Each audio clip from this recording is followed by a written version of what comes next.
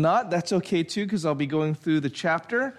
But we are here, finally, at the conclusion of this very unique and special book that transitions from what is called the Pentateuch, or the first 5 books of the Bible, to the early history of the Israelite people. And it's been very interesting. We've learned, I think, a lot of lessons. And really, that's what the last 2 chapters of Joshua are.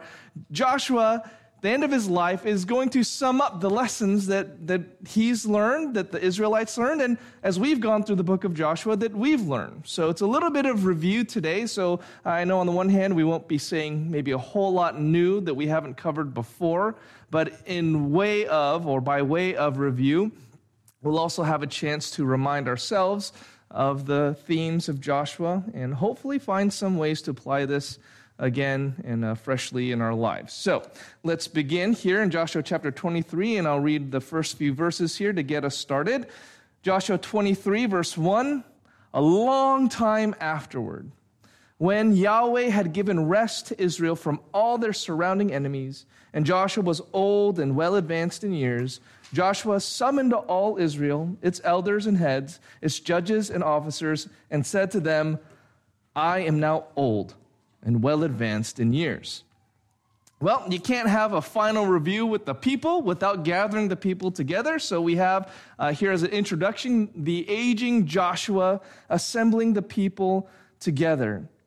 Now, you see there the word rest in verse 1, that Yahweh, and when you see the capital L-O-R-D in your Bibles, that's a reference not to a title like Lord, but actually to God's divine name, his special name that he was known to the people of Israel by. We call it Yahweh because that's probably how it sounded, but just know that a lot of English translations, they tend to put capital L-O-R-D, which is sort of a Jewish tradition, so as not to speak the name of God. Anyway, when you see Lord, you're in all caps, we're talking about a name and not a title. That's all to say there. We have this concept of rest, that Yahweh had given rest to Israel from all their surrounding enemies. And I think we mentioned this a little bit before, but this is one of the first lessons here, is that rest is a critical concept, biblically speaking.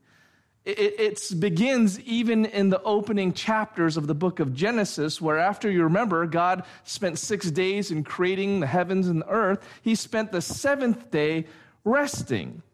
Why would he do that? Because after all, he's God. Does he need to take a nap? Did he get tired? No, of course not. This was to build in, this was to establish rest as an important facet of humankind's existence. Not God's existence per se, but our existence. Rest is built into work as the Sabbath rest. It's going to end up being called in the Hebrew verbiage. And that day of rest, that 7th day of the work week, was intended to be a time to trust in the Lord. That's the essence of rest. It's a devoted time to simply enjoy and be provided for by God himself. So work and rest, they're not opposites necessarily, because I think we probably tend to see them as opposites, but really they're complementary. They go together. So rest ends up being used many different ways in the Bible. In Joshua and here, it does have mainly the idea of a state of peace, meaning the kind of cessation of hostilities after wartime. But it can also refer to the calm after a time of struggle and worry. It's often used that way in the book of Psalms, for example. Rest can also refer to the letting go of all the baggage after a long day of journeying and traveling. Of course, you can relate to that if you've done any holiday travels, but it's stressful to travel. But when you're finally going and you can finally heave that sigh of relief and drop all your baggage, and you have that rest, there's also that sense of rest there. But again, ultimately, there's a communication of trust in all godly rest. I've done all I can and should do, and Lord, you will provide for me everything else. Whether that means peace after engaging in war, whether that is a calm after a series of trials, whether that's just getting home and trusting God that everything's going to be fine now that I'm home. The Israelites, they didn't truly enter into that time of rest. They were given rest, but it was a temporary rest. When we see it here in Joshua 23, it's going to become more abundantly clear when we get to Joshua 24, and as we kind of use that to hint at the future history of Israel. But they didn't truly enter into like an eternal rest at this time, or else there wouldn't be anything after Joshua 23. We talked about that, I think, either last week or a couple weeks ago, that if everything had gone according perfectly to plan, we wouldn't have the rest of the Bible. But we know something went wrong somewhere because we have much more of the Bible after Joshua, I think it's 22.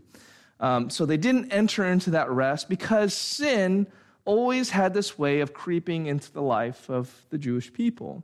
Again, we're going to see that almost right away in Joshua 24, that even as he's giving them these final words and warnings and reviews, they already are committing sin in their hearts, even as they're listening to the words of Joshua. So true rest is not to be found even in these early pages of history of the Israelites. In fact, the prophets are going to speak for hundreds and hundreds, 1,000 years after this, prophesying that true peace is yet future for you, Israel, because there's not going to be true peace until there's a true peacemaker.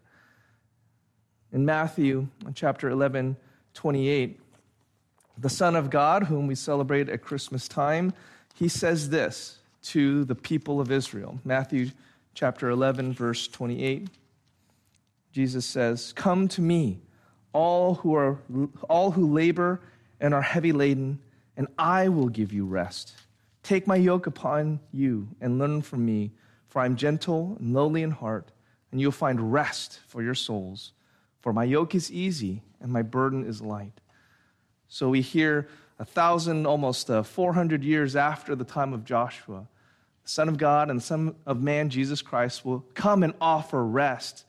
Not in that you'll never have to work another day of your life necessarily, but that he, Jesus Christ himself, would offer to work with you and together with you. And so it's not until that day that Israel will know its true rest. And we get into kind of the future history of Israel probably after we finish Joshua 24, just to use that as an opportunity. But we'll talk about the future history of Israel, yet to come, even for us.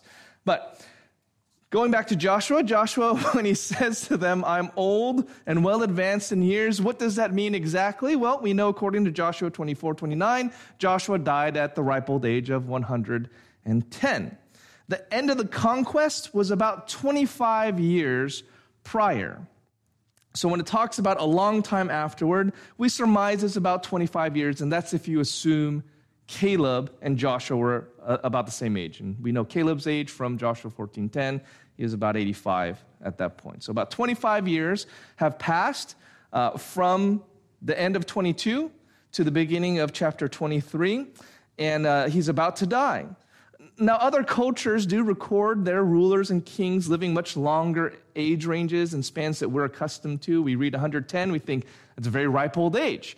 Not many make it to there, but you do, not to get too much into the weeds, you do see a slow digression of the ages of the patriarchs, of how long they would live. You know, you had Methuselah at 900-something years, and it seems to diminish over the years. And you do have records of other cultures and societies around the world of talking about their rulers having lived between 100 and 200 years. So it's not that weird or that odd if we were to take some of those historical records into account. I believe the Bible is true. There's no reason not to think that he was not 110 when he died. But that is, according to Joshua himself, well advanced in years. So it's not like he didn't think also that he was getting old. But with that age did come much wisdom. I mean, Joshua is saying there are things I have seen. Remember, Joshua was alive at the time of Pharaoh. At the time they were slaves making bricks for the Pharaoh of Egypt. He was there with the 10 plagues. He was there at Mount Sinai. He was there at all the rebellions and all the times that Israel screwed up. He was there for 40 years wandering in the wilderness. He was there for all the conquests. He had seen many, many things. And so that should be kind of a goad for us. We need to pay attention because whatever Joshua is going to distill for us from his years, not just that he lived a long time, but the things that he had seen God do, the mistakes he had seen Israel made, we ought to listen. We ought to pay attention because this is a voice of wisdom. And so he brings that up so that the Israelites will be, oh yeah, he's been around for a long time. And he has seen so much. He has seen mistakes and failures. He's seen successes. He's been the one sometimes to screw up. We better listen. And we too also better listen to him as well. So that sets up kind of the introduction to some of these review lessons. And the first review lesson we have is that Yahweh has done it all. God has done it all. Verse 3, and you have seen all that Yahweh your God has done to all these nations for your sake, for it is Yahweh your God who has fought for you. The Israelites at this time could have been tempted to look at the conquest that they had made and start to think, wow, we are pretty awesome. Look at all that we've accomplished. Look at what we have done. And yet Joshua, for all of the successes that he has been a part of as not only the leader of the Israelites, but the general, you could say, of the troops, what does he give? Who does he give the glory to? He gives it to God.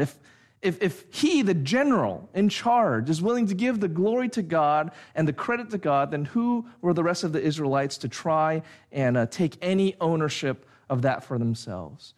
And you have to understand this is very unusual. The book of Joshua is highly unusual when you compare it to other of the nations at the time. Other nations at this time, of course, they recorded their military victories. And you find reliefs etched in walls. You find great monuments and pillars that depict battles and how they destroyed this enemy and that enemy, and they were made to bring tribute, and there's slaves that are brought in, and heads on spikes, and all kinds of depictions of their glorious victory.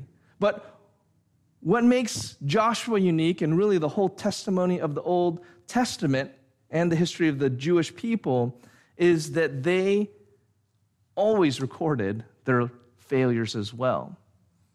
Whereas these other pagan nations, they might make passing reference to a deity, it was almost always that this deity had chosen King so-and-so to be the leader of the world's greatest nation, and that person brought the victory. Well, who's commissioning these monuments? Well, it's the king, it's the ruler. These are all vanity projects. But the Bible is almost the opposite. Not only did Joshua record the losses, the failures, which is almost unheard of, he gives clear credit for their success to God and God alone. God's power, God's ability, God's faithfulness. And for a book named Joshua, which I don't think Joshua named the book Joshua. It's probably a name that people afterwards gave it. The Hebrews I don't think call it the book of Joshua. Maybe they do. I don't remember. But I doubt that he named it that. And assuming again, and this is, I think there's no reason not to think this, that though he was the one to write this book, it doesn't come off really as being all about him. In fact, you almost get the feeling that this book exists for Joshua to say, I did all I could, Lord. And if something wasn't the right way, don't hold me guilty of what other people did or didn't do. It's almost like, God, I did all I can. And what else can I say, but I try to be faithful to you. And the reason I say that is look how this ends. This is a very famous passage, but Joshua 24, 14 through 15, he says, and we'll get to it more next time, now therefore fear Yahweh, serve him in sincerity and in faithfulness, put away the gods that your fathers served beyond the river and in Egypt, and serve Yahweh. And if it is evil in your eyes to serve Yahweh, choose this day whom you will serve, whether the gods your fathers served in the region beyond the river, or the gods of the Amorites in whose land you dwell. But as for me and my house, we will serve Yahweh. So Joshua 24, 14 through 15. And the famous one is, as for me and my house, we will serve Yahweh. And that's a very like a noble sounding thing. I've seen it, printed up and put in homes, and it is a noble thing to say. As for me and my house, we'll serve Yahweh. But there's a hint of sadness there, because what is he kind of assuming? That they're tempted to not serve. And he is saying, I can't do this for you. We'll get to it in a second. But Joshua is essentially saying, I can only control me and my house. We're going to try to serve Yahweh. I don't know about you guys. In a way, the whole book of Joshua is like, God, like I tried all I could do to lead these people in the right way, but ultimately, whether they serve you or not, my conscience is clear.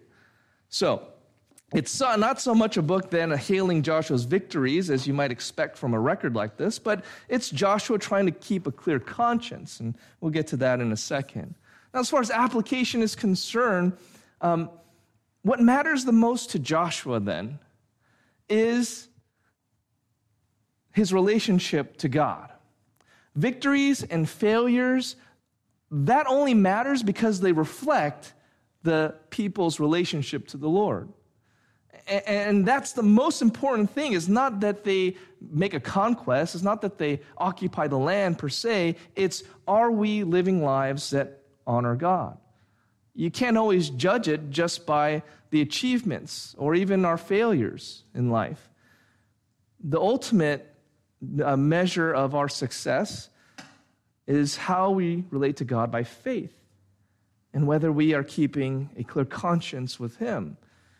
Joshua is going to be more and more clear that everything he did was so that he could stand before God, not as a perfect man, but as a man who had a clear conscience before his God and did what he could.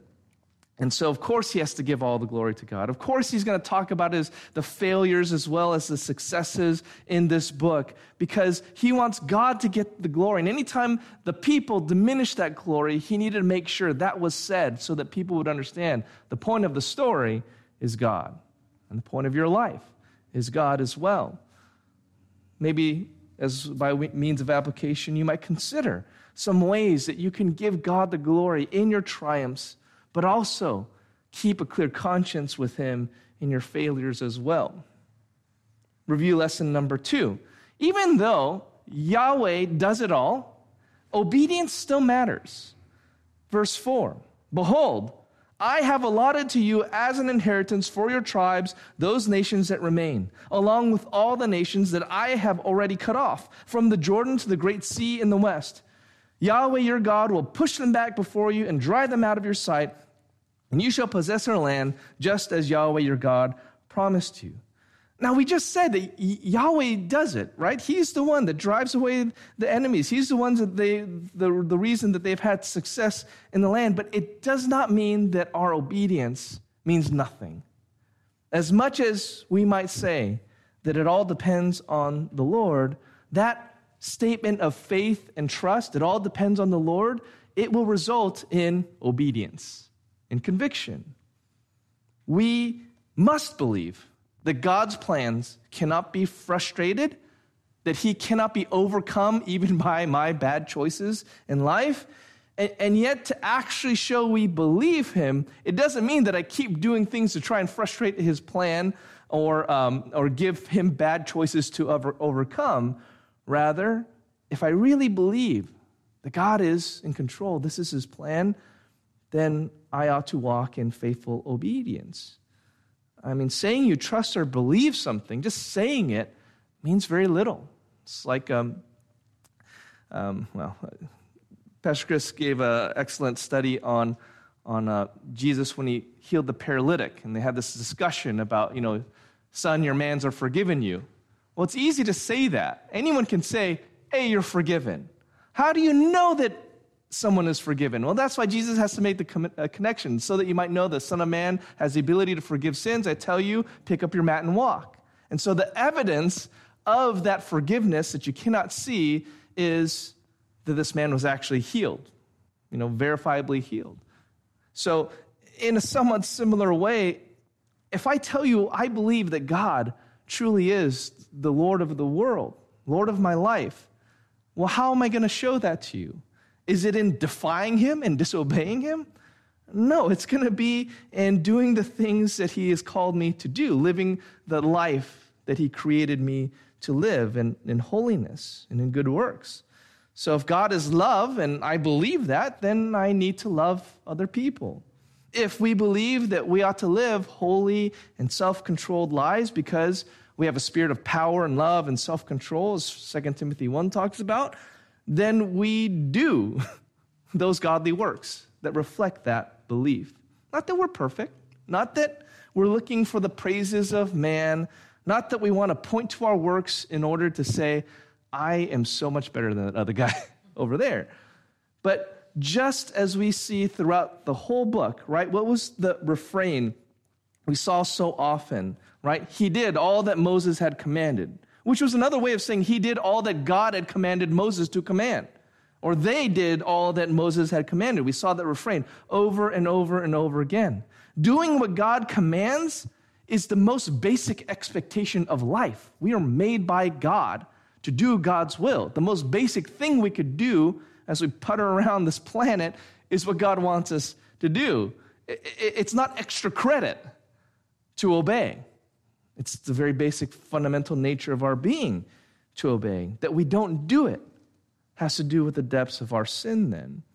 Now, with that in mind, I know it says, like Joshua, it seems like he's taking credit for some things. Like, I've allotted you this land as an inheritance. I am the one that cut off, along with all the nations I've already cut off. And it sounds like he's bringing attention to himself. Again, just understand, he isn't trying to take credit away from God. This is a statement that Joshua's own faith resulted in obedience. God told him to do these things. It's not that Joshua did these things because, this would be a great idea from a PR perspective. People really appreciate me. They're going to vote for me in the next election or something. No, when he says, I did these things, it's not to laud himself. It's to say, God told me, or Moses told God to tell me to do this. I did it. I did these things for you. My faith was exemplified in obedience. So when God said, allot the land, I did it. That's all it is. It's not a praise thing. It's not anything. No credit is, going to him just for doing what God told him to do. And so he's telling the Israelites the same way. Do these things. Drive them out. God will be with you. I just told you, God is the one who does it. So if you take that little step of obedience, it'll all be laid out for you. But he can't force the Israelites to obey, especially not after he dies, right? All he can do is faithfully remind the Israelites that the land is theirs by the provision and promise of God. God said this is yours. God promised to be with you. All that is required is some faith. And what will faith look like? Obedience. Again, by way of application, I was thinking, I think we can be tempted to think that trusting the Lord is the same as being passive. In other words, you have commands like wait upon the Lord. Psalm 27:14 is a good example of that. Psalm 27:14, wait for Yahweh. Be strong and let your heart take courage. Wait for Yahweh. Waiting is not passive. Trusting is not passive, because the very act of trusting and believing the Lord goes against our own nature to take care of it ourselves, to have our will and our way be done. Waiting takes a lot of faith and courage in this kind of context. That's why he said, it's the most bizarre thing. Wait for Yahweh, be strong. Well, how much strength does it take to sit in a waiting room of a doctor's office for your appointment? Well, it can take a lot of strength to wait. Because what are you tempted to do? Tempted to get upset? You're tempted to, as soon as you see the doctor, you're going to give him peace of your mind. You're tempted to look at the nurses and think bad thoughts about them. You're tempted to walk out. You're tempted to be in despair. I'm never going to get this taken care of. There's a lot of temptations in waiting, right? And so it does take a lot of strength to wait. Trusting the Lord is never passive, even when you're having to wait for God's timing. Having said that, more often than not, there's something to do.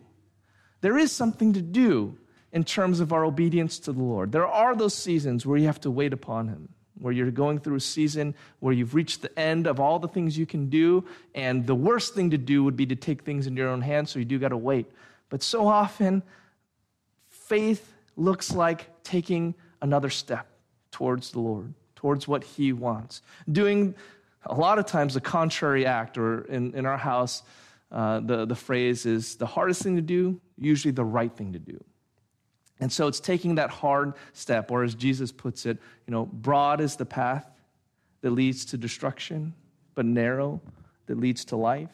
And so looking for the narrow way is an act of faith and obedience. But I just wanted to mention that because sometimes waiting is the act of obedience. Sometimes it seems passive to wait, to trust the Lord. But many times, as in the case here with Joshua, the Israelites needed to act. They needed to continue driving out these pagan and wicked nations from before them. And we already know they're not going to do it. Thirdly, third review lesson. Trust the words of God. Trust the words of God. Verse 8, Joshua 23. Therefore, be very strong to keep and to do all that is written in the book of the law of Moses, turning aside from it neither to the right nor to the left, that you may not mix with these nations remaining among you, or make mention of the names of their gods, or swear by them, or serve them, or bow down to them. But you shall cling to Yahweh your God, just as you have done to this day.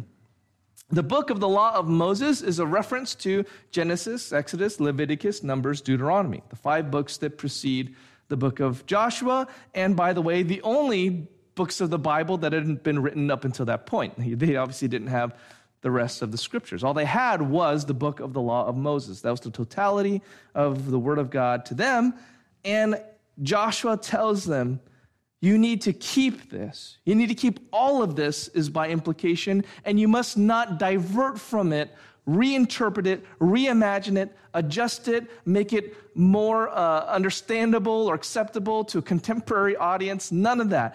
It is what it is. Do not divert from it from the right or to the right or to the left. It says what it says. Keep it as it is. This is sufficient.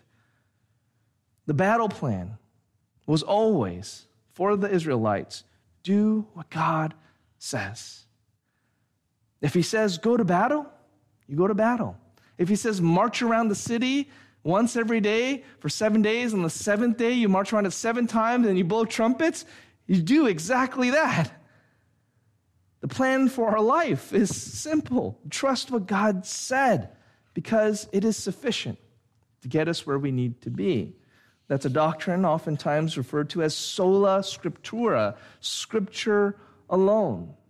And Scripture alone, meaning Scripture alone, is sufficient to give us life and give us all that we need to obey and honor the Lord. What was Joshua's concern here?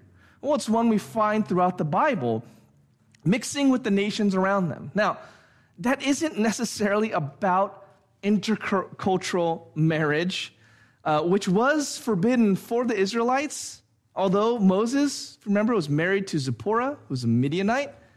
Rahab was, of course, a Gentile that was saved at the beginning of Joshua, and she ends up in the lineage and genealogy of Jesus. It's not just because they are, X culture, X race. That is not why God was forbidding these intercultural marriages. The issue is worshiping the false gods of the people around them. And there was this built-in assumption that the dynamic of intermarrying with people that God deemed as wicked, worthy of judgment, pagan, was going to result in compromise and descent into idolatry. So the very nature of intermarrying was assuming that they're not people that had come around to worshiping the God of Abraham and Isaac and Jacob, that you are going after them to do their ways because you think, the women over on that side of the wall are, more desirable than those who are following the Lord. So It was that necessary dynamic of falling into their idolatry. I say that because I know some people will accuse the Bible of being, racist and so on because the Israelites had those kinds of laws, but you don't see anything like that in the New Testament. In fact, you find quite the opposite. We've gone over it many times in Ephesians 2 and 3, how Jews and Gentiles, they constitute one people in the Lord through the blood of Christ. There's no, Jew or Greek or any different races. It's all one in Christ. So we know that for sure. But here the issue is idolatry, not necessarily they have a different skin color, they have a different culture or a different language.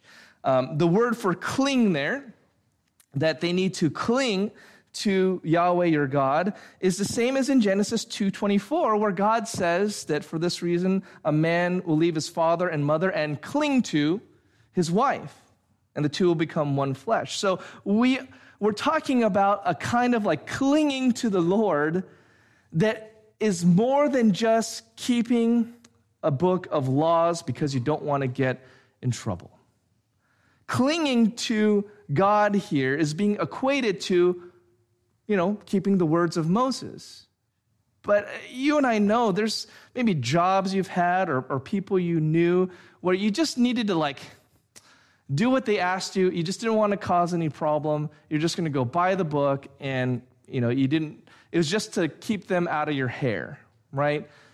That's not how Joshua is imagining the people to relate to God through his word. That here's a book of laws, just don't make God upset, right? If you keep these rules, he'll stay out of your life. You won't be bothering him. The boss won't get mad. That kind of relationship, or if you ever had a relationship like this with your parents and just never wanted them in your stuff, you just kept the rules because it's easier. This has happened in a lot in Asian cultures. It's just you gave them obedience or what looked like obedience, but it wasn't because you loved them.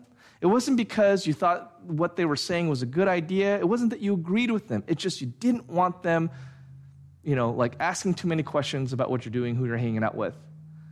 That's not what cling means here. Clinging is a kind of word of commitment, being glued to him because you need him. It's a statement of necessity and desire. I think of Peter when he was kind of called out by Jesus, when all the people that Jesus was ministering to left him.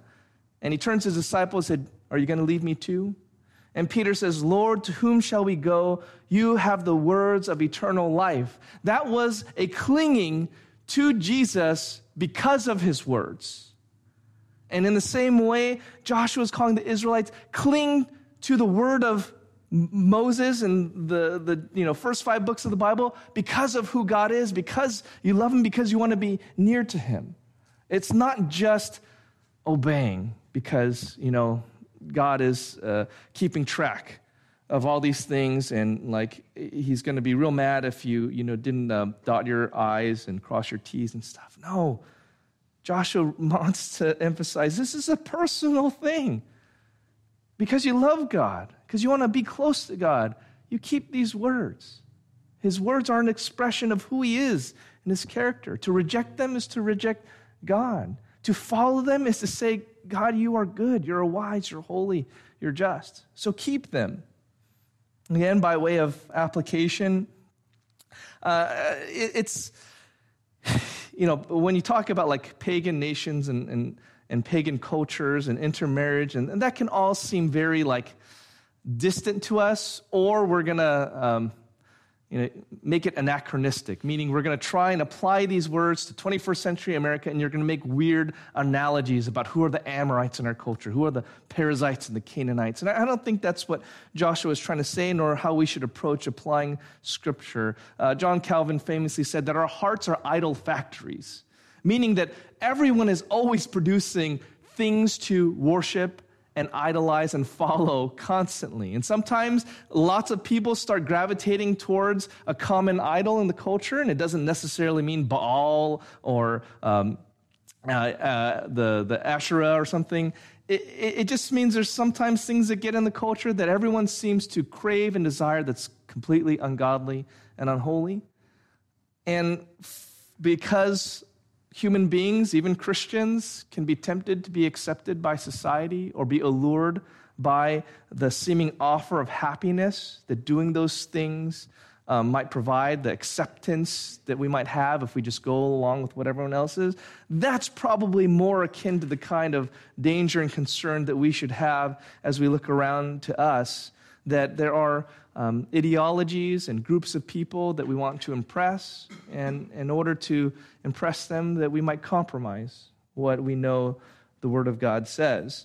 The antidote to that is to trust that the Word of God is the final and absolute authority. You'll be kept from being tossed to and fro by what's popular in culture right now and what everyone seems to think makes them happy if you know what the Word of God says. Or as Paul puts it in 2 Timothy 3:16 and 17,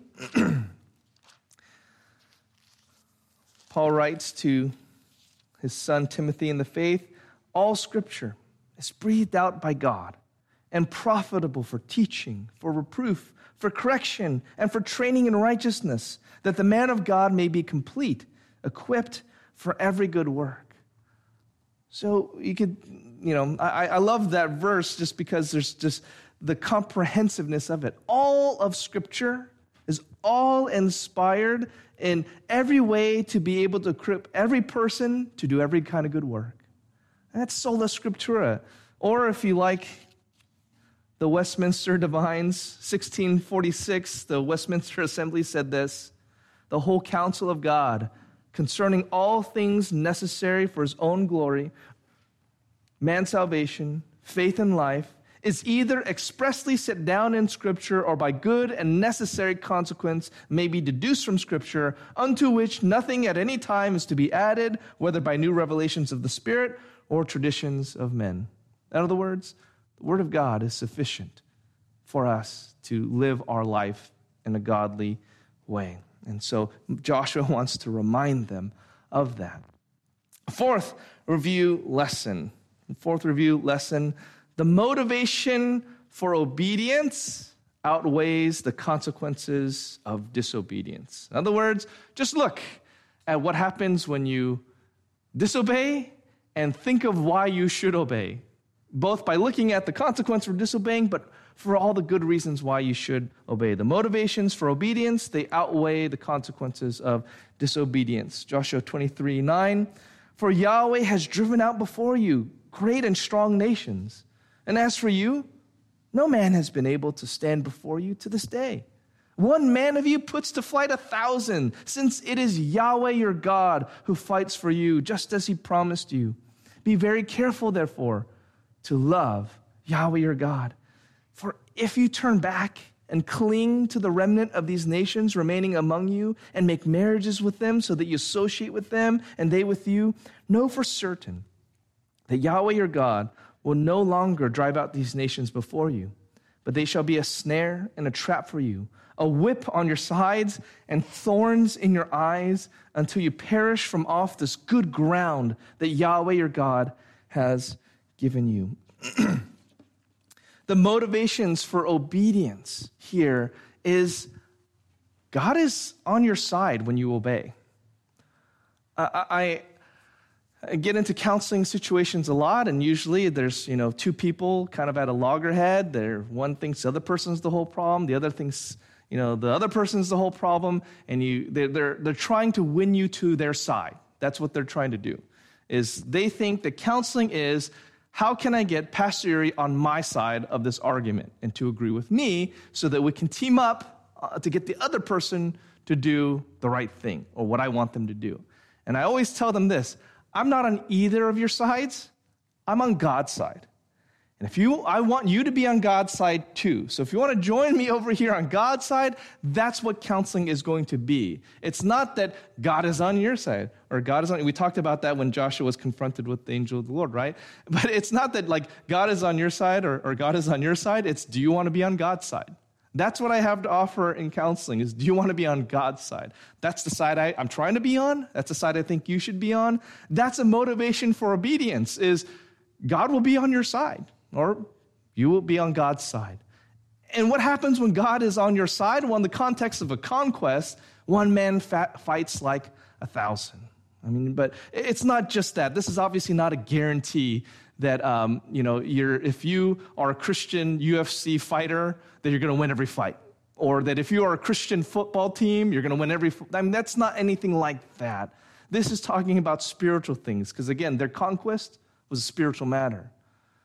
In spiritual issues of life, God will be on your side. You'll be able to face it all because God is with you. Why would you not want God with you? So our motivation for obedience, it almost sounds like the way we often think of it is to win God to my side. There's something I really want to happen. I really want this in my life right now, this, spouse or this job. So if I start obeying, God is going to look more kindly to when I pray for that thing, right? So I'm trying to get God on my side by my obedience and my works. But Joshua is saying quite the opposite. It's your faith is out of the fact that you want to be on God's side of the issue. And that being on God's side, you're going to walk in obedience, flowing from being on his side, not that you're trying to win him to your side with your obedience. The warning, and that should be, motivation enough, is I want to be on God's side. I want to be able to face the issues and the circumstances I'm facing. And, I believe God is the one who ordained them, so I want to be on God's side and have his perspective on this. Not that I'm trying to change God's mind so that my circumstances bend to what I want. That's not faithful obedience. But there's also a warning with that. If that's not enough motivation, there's also consequences for disobeying. It's not that God sits there and if you choose not to do it his way, he says, oh man, that's, I really did hope that you were going to do it my way, but I guess you're going to choose the wrong way, so, I guess that's tough for me. Well, no, God is God. That's why you have this statement, be very careful to love Yahweh your God. What a funny kind of warning, except that it's equating loving God with faithful obedience. Be very careful to faithfully obey God. See, if you put it like that, it makes sense, versus be very careful to love God. It's like a weird kind of threat, like someone that's being held hostage. You better love me or else. Well, it's not that kind of thing. It's if you choose not to be on God's side, live God's way, what's the alternative? To not be on God's side and to not do it God's way. Well, how is that going to turn out?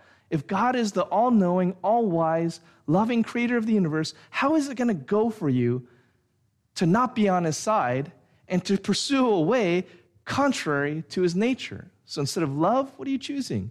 Hate. Instead of life, what are you choosing? Death. Instead of blessing, what are you choosing? Cursing. And that's what we're talking about here. If you turn back and you cling to these nations, know for certain that Yahweh your God will no longer drive out these nations, but they shall be a snare and a trap for you, a whip on your sides, and thorns in your eyes. It's very picturesque language. I once had a slightly scratched cornea. I went to the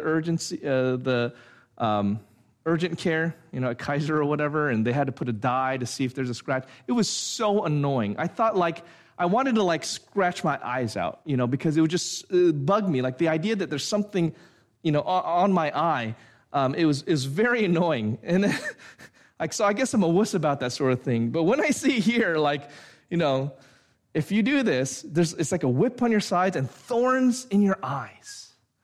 I mean, that's not going to kill you necessarily, but it sounds pretty awful.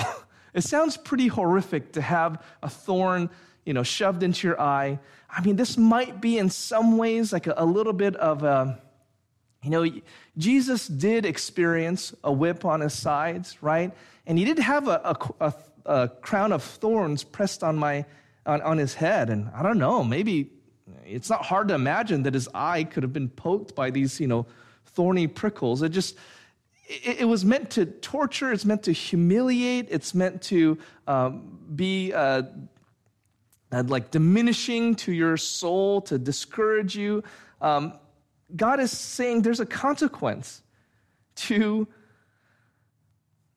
to not doing things his way. There has to be, because it's not a neutral thing. To not obey God is not a decision to be neutral. It's a decision to be hostile and to be his enemy. Loving God is a command. Love the Lord your God with all your heart, soul, mind, and strength. On the other hand, it should be the most natural thing to do in the world. Because you know how you don't like having a whip on your side and a thorn shoved in your eye, right? It's a natural thing to avoid that. Why would you ever choose that?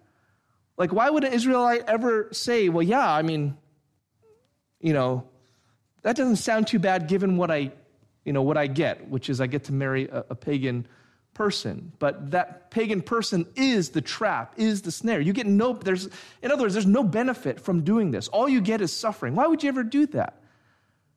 Why would you ever choose not to, or choose that kind of pain and suffering? It should be the most natural thing in the world to love God.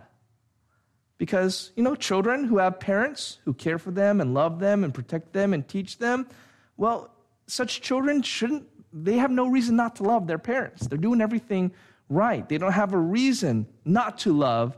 They have every reason to give them affection, devotion, and loyalty.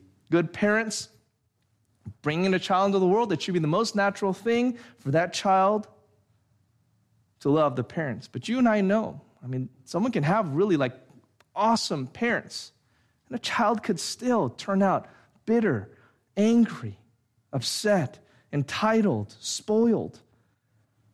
It's because of sin. Sin is that horrific. Sin is that tempting, that deranged, that illogical, that selfish, that proud, that someone could have the best parents and still be resentful and selfish towards them. And even more so, that we could, as children of God, born into a world that he created, owing everything to him, still be upset and angry at God for not giving us exactly what we want, ultimately, because we're not God ourselves. To be upset at God because we're not God. That just speaks to the heinousness of sin, the heinousness of our human frailty and condition, that everything could go your way this Christmas, and you could still find yourself upset and angry because the smallest thing, though, didn't go exactly the way you wanted. That which tempts you will betray you in this life. God is not like that. But woe to you if you would turn away from God to all of these alluring things in the world that tempt you, because they will ultimately betray you. I've experienced this so many times. There's so many times where God gave me what I wanted, and it turned to ash in my mouth because I wanted it selfishly. I wanted it at the wrong time. I wanted it in my own way. There's so many things. Not to go on about it, but when I was in the Army, I had a lot of things I wanted to get out of the Army experience. And I wanted it to be like this way. When I go in the Army, I'm going to do this, this is going to happen, and it's going to be like this. I got that. I got to join the Army. There's nothing that precluded me from joining the Army, and then it ended up being a totally different experience than I wanted, and I got bitter and upset and cranky at God and at other people because it wasn't exactly what I wanted out of it. God has given me almost everything I've ever asked for, and most of it, it's like, God, why did you give it to me? This is miserable. This is just turning into dust in my hands. This didn't satisfy me the way I thought. You just think of children, right? On Christmas morning, they were wanting that Xbox or that toy for months. They play with it for a day. They forget about it. Or it breaks, or it's not as interesting or as exciting as they thought it would be. That's the way we are. If God cannot be your all in all, then what can? If you can't be satisfied by God, there's nothing out there in this world that can satisfy. He's the source of every good thing. And you will find, I think often, you probably have a story yourself. Maybe share it. Share it when we're having dinner in a second. What's that Christmas gift that you got that you thought you wanted so bad, and it just ended up being a temptation, a trial, a snare, a trap, a whip, a thorn? And it really, in fact, because you didn't know what you really wanted. It hurts you. I'm sure you all have a story of that, something that just left a bitter taste in your mouth because you wanted it sinfully. There's motivation in remembering that God, it's better to be on God's side, and there's a consequence for not. Verses 14 through 16 we'll do fast because really it's just reiterating the same truths. And now I am about to go the way of all the earth, and you know in your hearts and souls, all of you, that not one word has failed of all the good things that Yahweh your God promised concerning you. All have come to pass for you. Not one of them has failed. But just as all the good things that Yahweh your God promised concerning you have been fulfilled for you, so Yahweh will bring upon you all the evil things until he has destroyed you from off this good land that Yahweh your God has given you. If you transgress the covenant of Yahweh your God, which he commanded you, and go and serve other gods and bow down to them, then the anger of Yahweh will be kindled against you, and you shall perish quickly from off the good land that he has given to you. Again, Joshua pretty much reiterates the same truths, but he essentially is going to remove any excuses, maybe sprinkle in a little bit of a guilt trip on everyone, or maybe a nicer way to put that is that he's going to give a sense of urgency and personal accountability. I mean, he's talking to maybe millions of Israelites, right? But he wants each person to feel the weight of this call. And that's really maybe the main kind of a message in reiterating this is that there is a personal accountability that each one of us must have before God. He fully expects each person that is listening to him to know that they are going to stand before God and have to give an account. So he's got to give them the good news, the bad news. He's got to give them the hope. He's got to give them the judgment. And there's a few ways he puts this. I'm going to go through a little bit faster if that's okay. But you must be personally accountable for your faith. That means that you cannot bank on the faithfulness of others. They couldn't just depend on Joshua to be faithful for them. He says, now I am about to go. Why does he say that? It's, in other words, if you are banking on me to live forever in order for you to walk obedient to the Lord, guess what? I'm about to die. What are you going to do then? And of course, you can analogize that. If you are banking on the faithfulness of your uncle, your aunt, your grandma, your grandpa, your parents, your pastor, at some point, all of us, we are going to go the way of the earth. You can't have a faith that is based on someone else. It has to be your own. Secondly, if you must be personally accountable for your faith, so you can't assume you'll have time later to be right with God. He reminds them, in other words, of their mortality. He's about to go the way of all the earth. In other words, who's going to die in this room at some point? All of us. You don't know when that's going to be. I joke about it a little bit on Koinonia because we have a potluck, and there's sometimes I've had something bad at Koinonia. So maybe this is the last night you have on planet Earth. You don't know. But all of us one day are going to die. And that's got to be such a humbling and sobering thought that ought to bother you. The time to be right with God is that moment. He's reminding them that they all must pass through this veil from life to death. And after that comes the judgment. So will they take seriously? Each one needs to take seriously.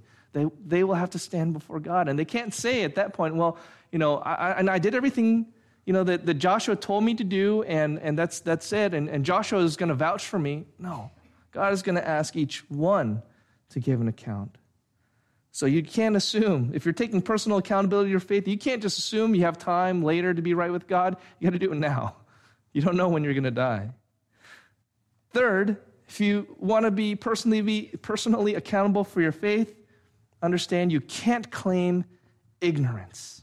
Notice what he says. He says, you know in your hearts and souls, all of you, that not one word has failed of all the good things that Yahweh your God has promised concerning you. All have come to pass for you. Not one of them has failed. He's making the claim that they, in their heart and soul, just means in your innermost being and core.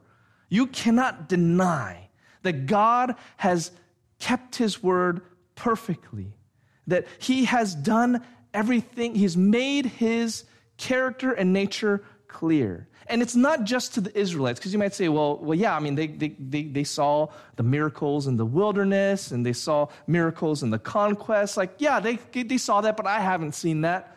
You know, I don't know. Like, I can still say, well, I don't know if there's a God. Romans chapter 1. Now we're talking about the time of Paul. We're talking about after the death and resurrection of Jesus Christ. Here's what Paul says in Romans chapter 1, verse 20. For his, that is God's, invisible attributes, namely his eternal power and divine nature, have been clearly perceived ever since the creation of the world and the things that have been made. So they are without excuse. For although they knew God, they did not honor him as God or give thanks to him, but they became futile in their thinking and their foolish hearts were darkened. Claiming to be wise, they became fools and exchanged the glory of the immortal God for images resembling mortal man and birds and animals and creeping things. In other words, Paul is saying, if you just have two eyes, if you just have a brain that's got a couple brain cells that are rubbing together, you know there's a God. There has to be. You don't have an excuse to say, well, I didn't know. The creation is clear.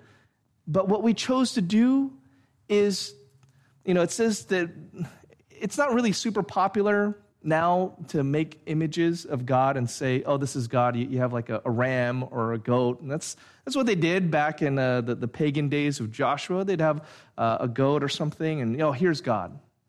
We don't do that. But when it says here that we made images resembling mortal man, that's how we make idols now.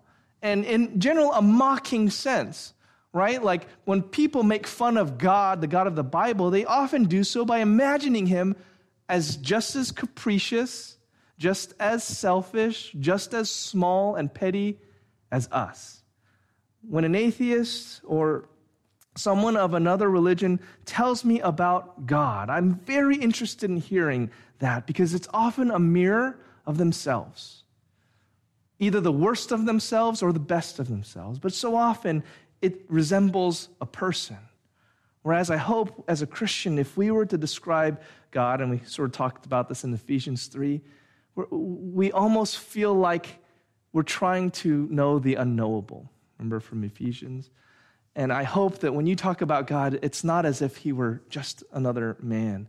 But in any case, to be personally accountable for your faith, just know you can't claim ignorance. You can't say, I didn't know. Everyone knows that there is a God. Fourth, you can't accuse God of inconsistency. If you're going to be personally accountable for your faith and hold other people personally accountable for their faith, we have to remove that excuse that God is inconsistent. Just as all the good things that Yahweh your God has promised concerning you have been fulfilled for you, so Yahweh will bring upon you all the evil things as well. I'm just shortening that up. In other words, God has not changed the game plan, right? If God changes the game plan, moves the goalposts on you, says it's going to be this way, no, it's going to be this way, then you're right to not follow God. You're right to say, I can't follow you, God. You keep changing the rules. I mean, you're not playing fair. It's like children playing. My kids do this all the time. They're playing a game. When they start to lose, what do? You change the rules of the game so that you're winning. Okay? And if God was inconsistent, you could accuse him of that. Well, God, you told me this is what holiness is, and then over here you tell, it's this. Now, some people do accuse God of that kind of inconsistency. They say, oh, the God of the Old Testament is a different God that you seem to see in the New Testament. No. You just need to understand your Bible better. So if that is something that's been told to you or someone has asked you about or maybe even accused you of, we'll talk about that later. But Joshua definitely is saying God has given you a consistent rule to follow, and he's kept it consistent. So good things come. You're faithful when there's sin, God is going to call it out. When you ask for forgiveness, God is going to offer forgiveness. Like, God is being very consistent even in treating you. If you think you're going to get away with doing evil because, oh, you're my special people, understand that I will keep you out of this good land.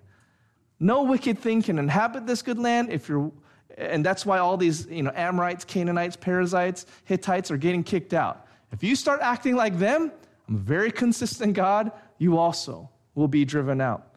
God is going to act consistently, so you can't accuse him of, oh, you keep changing the rules of the game. No, you've witnessed it. You know why God is removing these people. God told you not to do it, so if you don't do it, guess what's going to happen to you? God is not going to allow evil to happen without some sort of penalty or judgment. And it doesn't mean that they had to be perfect. Remember, if they sinned, there was a provision for a sin offering. If they were sinned, then they needed to confess it to the Lord, and it'd be right. It's not that God was saying you have to be perfect in order to enter this land. It's you have to follow the law. And the law says, if you break the law, there's forgiveness. You just come to me with a repentant heart. Come with me with the blood of lambs and goats to show that you know that it should be your life that is being poured out. And I'm graciously allowing the blood of a lamb or goat to replace it. It's not that they were supposed to be perfect. It was supposed to be that they understood, in fact, that they weren't. But if they seek God, they submit themselves to God, God will leave them in the land. So the kind of wicked we're talking about here is not just, oh, they goofed up. They sinned and messed up like we all do. It's that they did it unrepentant, with no eye to make it right with God, with no care to please him, completely rejecting that they could be forgiven through the blood of a sacrifice. Now, again, in terms of an application for us, I mean, this promised land is used as a picture of heaven in the Bible, of an eternal rest, an eternal dwelling place for the people of God. And of course, in that heaven, in that eternity, there can be no evil. Just by definition, it wouldn't be heaven if there was evil or wickedness in it. No one deserves then to be in heaven because we've all sinned. We all fall short of the glory of God. The covenant that God made to the Israelites, in a way, if you keep the commands, you'll be in the land. If you disobey, you'll be kicked out. That's a promise that was to demonstrate, despite all of their efforts, despite all of the graces God had given in the priesthood, in the sacrificial system, in the temple, they couldn't be right with him. God would one day have to intervene himself as priest, as sacrifice, as king, as servant. And we know that this is the message of Christmas, that Jesus was born in order to fulfill this requirement of the law that we could not, to be perfect. Then, instead of being hailed as the King of Kings and Lord of Lords when he came to this earth as a baby, he instead, after living that perfect life, voluntarily, willingly, lovingly, shed his own blood as a substitute for us, as a substitute for sinners, as the perfect sacrifice. That because of what Jesus has done, we can have that eternal rest, because he takes our sinful nature, he takes all the guilt of our sin, and he replaces it with his own nature and with his forgiveness. And we can have that by grace today. We don't know when we're going to die. We can't bank on the faithfulness of others. We can't claim ignorance or know when we're going to go to see him. So now is the time to seek a gracious God who's always been gracious. And on the basis of his son Jesus and faith in him, to turn away from our sin and to embrace the Savior, to be allowed into heaven, not because of how good we are, but because of how good God is, and be right with him. And Joshua, he had glimpses of that. He had hints of that at the time when he was alive, but here, 1,000, 2,000, 3,000 years later, we can look back and say, Jesus Christ has fulfilled these requirements for us. And And so, if you're not a Christian tonight, would love for you to ask more questions if you have them. If you are a Christian tonight, I hope there's some encouragements and reminders in these review lessons. We're almost here at the end of Joshua. I'll let you guys know next time we're together where we might be going from here. But let me close with the word of prayer, and then we can have our time of fellowship and koinonia. Heavenly Father, thank you again for your faithfulness towards us. If it were up to us, we couldn't do it. That's a very clear message. All we can have is faith and trust in you. So thank you, Lord, for counting faith as righteousness and not our good works, which we don't have, Lord, to give to you. But thank you that if we're on your side, if you are in our corner because we're in your corner, we can do wonderful, marvelous, glorious things for you. And so thank you for that privilege and that honor. Thank you for the chance to eat and drink to the glory of God and fellowship around the table at this precious season of the year. May Christ reign in our hearts, Lord, as at this time, and banish away darkness and all the discouragements that we might be facing. Thank you, Lord, for being so good to us. And pray in Jesus' name, amen.